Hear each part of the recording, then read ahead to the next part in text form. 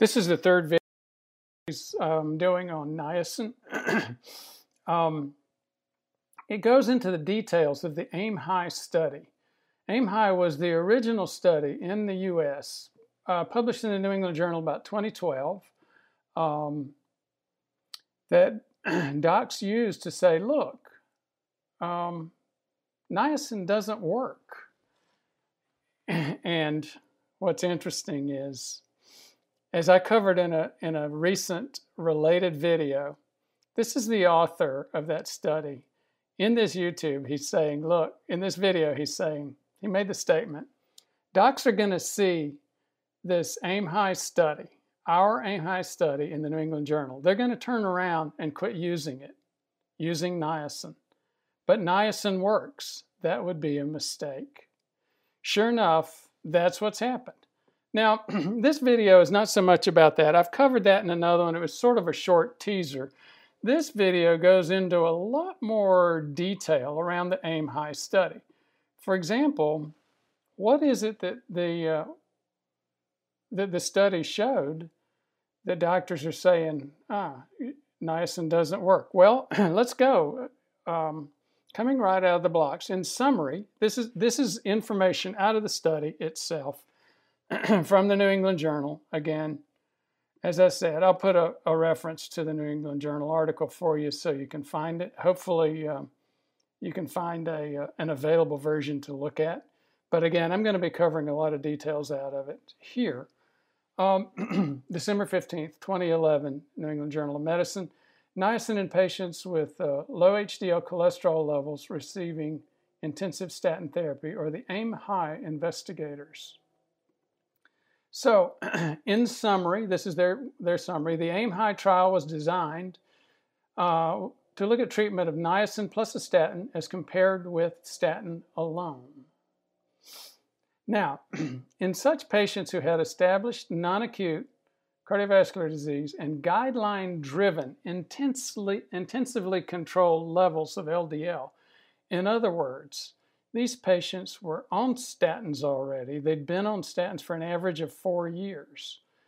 Now, in that group, we found no incremental benefit. So that's problem number one. I know there's a lot of statin haters out there, and if you're a statin hater, don't give up just yet, because this has a significant, very significant impact for you. One of the things this study is saying, and says multiple times, if you're not taking a statin, the AIM-HIGH study has no impact on you. In other words, we know niacin works. We know it decreases HDL. It decreased the HDL in these patients, decreased the LDL, and increased the HDL, decreased the LDL, and decreased triglyceride levels. In fact, that is the next statement. Over the follow-up period of 36 months, there were despite significant increases in HDL, the good cholesterol, decreases in triglycerides, and decreases in LDL, they still didn't see an impact in terms of heart attack, stroke, cardiovascular events. Now, 2 points about that. One is, that gets sort of like the recent studies that I presented. There were a group of studies regarding aspirin, ASCEND, ASPIRE, ASPREE, several aspirin studies basically showing much less impact with aspirin. For diabetics, aspirin for older folks. And what you're seeing in the theme there was aspirin doesn't seem to be helping as much because we're already managing blood pressure better. We're managing diabetes better. We're decreasing people's overall risk for heart attack and stroke. That was what happened with this study, the niacin study, way back in 2011, 2012. AIM-HIGH, again, was a study of people that a lot of control had already been established. So, again, if you're a statin hater, you're not going to take statins. Don't think that AIM-HIGH says that niacin doesn't work. It does. Now, let's say you are taking statins and you're saying, well, if I'm taking a statin, should I not Does this mean that I shouldn't take a niacin? Well, that depends, and again, we'll get a little bit more deeper into the details. Before we do, though, let's go back and cover this item, follow-up period of 36 months. Now, if you look at, what's wrong with that?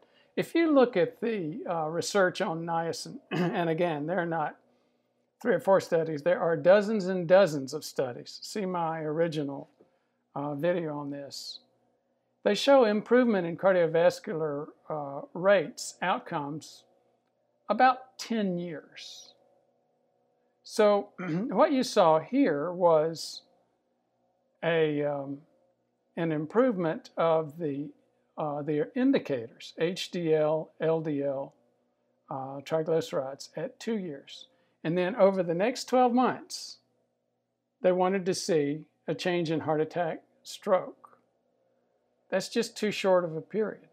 So again, these are all reasons why the original author was saying, don't throw the baby out with the bathwater just yet. We expected to see huge improvements from niacin. We didn't see them in these well-controlled populations, and we had to stop the study early. So be careful about over-interpreting it.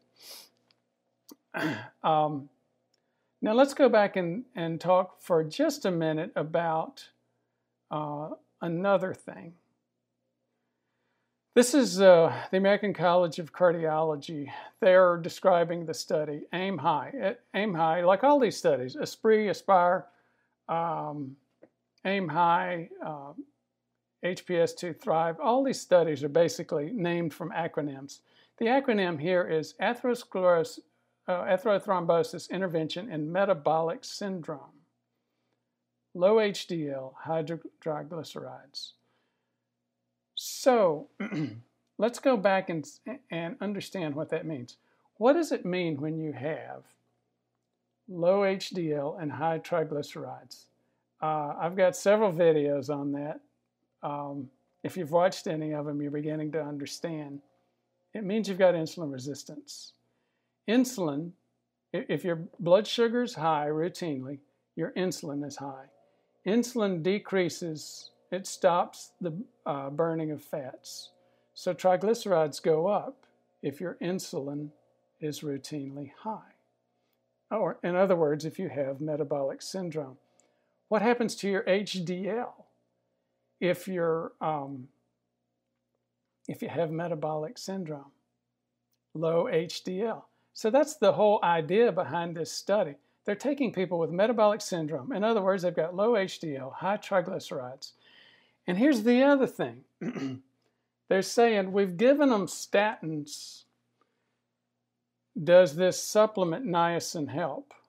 Well, what about weight loss? What about cutting the carbs in their diet? What about managing the other pieces of lifestyle, which we know are more important than statins and more important than supplements?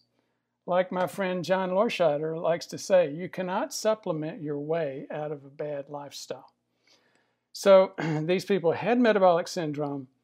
They had been on statins for a long time, and now they were not doing anything about lifestyle, but they were hoping to overcome the rest of the problem with niacin. It's not going to do it. But does that mean that niacin doesn't work? No. Again, you go back to the original comment by the study author. Okay, so most of this is repetitive. We've already covered it. Among patients with conclusions among patients with already controlled or managed cardiovascular disease, LDL less than 70, they were on statins for a long time. No incremental clinical benefit by adding niacin to statin therapy. Again, I've already covered a lot of that, 36-month period. But here's one thing I wanted to make sure I mentioned. People look at these studies and they always say, oh, there's a lot of big pharma haters out there. And I have my episodes, a lot of hating with big pharma as well. I do not receive money from big pharma. So I'm going to make a point here that the big pharma haters are not going to like, but it's reality. Abbott Labs was one of the funding groups for this study. Don't you think that they would have wanted to show and that they expected to show a positive improvement from their product? I think this was Niaspan. Yes, they did. Did they show it? No, they didn't. They put it in, they were part of funding it, putting it in the New England Journal, that they didn't think it worked. So again, a lot of details about this, about these studies. Let's go on and talk about a couple of other things. Now, as I said before, all the patients had already been receiving simvastatin. That was the statin they were using, 40 to 80 milligrams. Primary endpoints: coronary heart disease, death, non-fatal MI, ischemic stroke, hospitalization for acute coronary syndrome. So again, those items on the study design are fairly clear. 3,414 patients. That's a good number. Trial was stopped after a mean follow-up of 3 years due to a lack of efficacy. Now, here's one of the problems. As I mentioned before, I don't know what their original study design was, but 3 years, it was clearly going to be longer than 3 years, and I think that was obvious based on how long it takes niacin to have an impact. But again, they started seeing some interesting data coming out. They looked at it. Other people got involved, and they decided, you know what, we need to shut the study down. Despite the fact that at 2 years, niacin therapy had significantly increased HDL from 35 to 42, lowered the triglycerides from 164 to 122, and lowered the LDL from 74 to 62. Again, all very positive impacts. I don't think those are impacts that are going to show in a population of 3,000 people in less than 12 months. And again, at 2 years, you had 12 months or less to show that impact in terms of those outcomes. A couple of other things to clarify. As I said earlier, Abbott was helping fund AIM High. They donated Niaspan, their product, and Merck donated the simvastatin. Companies that provided financial support had no role in oversight or design. And again, I know there's a lot of big pharma haters out there. You're not believing me, but tell me that big pharma wanted to fund something that said their product didn't work. I don't think so. Now let's go back and just do some brief comments regarding some of the other videos that you see out there. I mentioned one which covered it was the American Heart Association coverage of the author of the AIM High study saying, unfortunately, doctors are going to see this and overinterpret, quit using niacin. He was right. That's what happened. And he also said niacin works. We know that. He was also right about that. So we threw the baby out with the bathwater. What's this study? This was my first study. Talking about throwing the baby out with the bathwater, I wanted to get a lot of good, interesting detail on here. And as we're showing this, you're probably saying, what in the heck has that got to do with niacin? That's a standard clinical picture of pellagra. If you get a niacin deficiency, one of the things you get is a dermatitis. That is a very bad case of it. I talk about other ways of throwing the baby out with the bathwater. I started having a senior moment in terms of verbals, and I started listing vitamin B3 as vitamin D3. In other words, I was calling niacin vitamin D3. I started to take that video down, but I've had 30,000 views on it, compared to less than 700, or about 700 or 800 views on that earlier video from the guy that did the study himself. That's why I'm trying to get that study out there, that video. another thing this brings up is where is niacin used in terms of the body? Well, it's used a lot in oxidation reduction activities. It's also used a lot in DNA and RNA repair. And once you start talking about oxidation reduction, health, reversing aging, you start getting into David Sinclair's anti-aging pill. I'm not going to go there today. I am actually, though, going to give you a couple of spoilers regarding the other big study that that deep sixed niacin with most docs. That study was called the HPS2 Thrive. And here, this was also in the New England Journal. This was in 2014, about 18 months after the other study. Here's basically what you saw from the HPS2 Thrive. HPS2 Thrive showed that adding niacin lirapiprant. Now, lirapiprant was what Merck, I believe, added to niacin to make it a low flush, no flush product. And when they did that, it looks like they did away with the impact. But we'll go on and talk about it a little bit more. You'll hear discussions and pronunciations of lirapiprant or lirapiprant. Most of the time it's lirapiprant. So here is the thing. The HPS2 Thrive study basically showed not any significant cardiovascular improvement. Adding long-acting niacin with people with cardiovascular problems. Again, we had the same problem. They were already taking medications. They were already fairly well controlled, and the impact was just not there.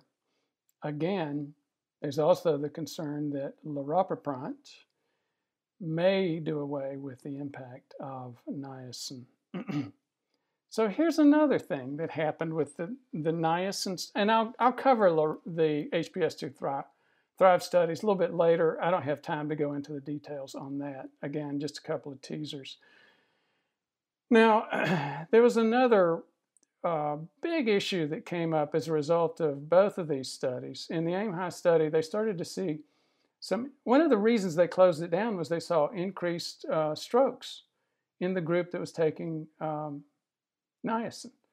That was what drove them to shut the study down early. So there were several other articles that came out later. The safety profile of extended release niacin in the AIM-HI trial. Well, after they opened the study books up, what they found was the safety problem with niacin looked the same that it always had. There was a small cluster of people that had strokes early in the niacin trial, but they had it at a time when the niacin would not have created that. So again, more hobgoblins, more witch hunt, more reasons to just, for the doc to just, quote, be safe and discourage use of niacin. So here's the summary on the AIM-HI niacin safety issue. In summary, in the AIM-HI trial, treatment with extended release niacin was associated with significantly increased risk of certain adverse events. Examination of the entire record of all adverse events suggests other possible side effects of this proprietary extended release formulation. The findings concerning serious adverse infectious events have not been previously reported, they won't be. That was just something that happened with that one study, or at least that's what it appears from reviewing the rest of the literature. So I would agree with them. Their overall statement is this: We believe they should be considered to be provisional and exploratory. In other words, what we call in Review of Science a signal. Something happened. Do we know that this is reliable and something we're going to see over and over again? Or was this just something that happened at random? Last comment, and then I'll let you go. It's another comment about the for the big pharma haters. Like in AIM High, HPS2 Thrive had some big pharma involvement. It was funded by Merck. Merck was making the product that had laropiprant with niacin. If Merck wanted something to show to come out of this study, it clearly wasn't that it didn't work. Merck wanted this study to show that it did work, because then suddenly they would have turned a supplement, a successful supplement, into a blockbuster medication. That's not what came out of that study. They basically said the addition of extended release niacin laropiprant to statin-based LDL lipid-lowering therapy did not reduce the risk of major vascular disease. So again, to cap it off, we covered a lot of details. To cap it off, let me just see if I can summarize some items. There were docs agreed and recommended use of niacin up until 8-10 years ago, and then they stopped. One of the major reasons was the publication of a study called AIM High in the New England Journal. Basically, that study did not show a significant difference in people that were already on statins, and in a very short time period, even though the niacin was decreasing their HDL, increasing their HDL and decreasing their LDL and triglycerides. So it had, because of the that study signal of increased negative impacts from the niacin, they had to stop the study. After analyzing it, they thought that the negative impacts, the safety thing, was a red herring. Either way, it did not show a significant improvement. So docs were taking, they were doing like this, trying to figure out, well, does niacin work or not? We've seen for decades that it does, and now all of a sudden, maybe not. Well, then you get another study with another competitor, one from Abbott, one from Merck. It's called HPS2 Thrive, and it didn't work either in terms of helping people who are already on statins in a short time period. So several things to learn from this. Number one, I don't think I would want to take any niacins that have other chemicals in them, like laropiprant. Number two, it's the whole statin hater issue. It's that, you know what? If you're a statin hater and you haven't been on statins, ignore all of this stuff. You need to be taking niacin, especially if you have metabolic syndrome or any problems related to cardiovascular disease. Here's the third issue, talking about metabolic syndrome and problems related to cardiovascular disease. Yes, statins help. They decrease plaque, lipid content, fat content, overall plaque size. But as we all know, the statin haters will tell you, that comes with a cost. If you're going to use statins, use a very low dose, and be careful how you do it. Now, here's one of the bigger items. It's, again, a quote from my friend John. You cannot supplement your way out of a bad lifestyle. So they did not crash these people's carbs. They didn't put these people on low-carb diets. They didn't have these people monitoring their blood sugars to make sure they were 100 or less. They still got some significant improvements in their triglyceride and HDL ratio. But again, do the right thing, manage lifestyle. So it's lifestyle number one. And yes, triglycerides and HDL are the big issue. Number two, sometimes a statin or a prescription drug will help. Again, if you're a statin hater, there's plenty of good reasons to be a statin hater. If you are, then neither of these studies has anything to do with you. You need to be taking niacin. So again, I hope this was helpful. We bounced around into a lot of the key studies that people have been misinterpreting to mean that niacin doesn't work. Actually, niacin does. Thanks for your interest.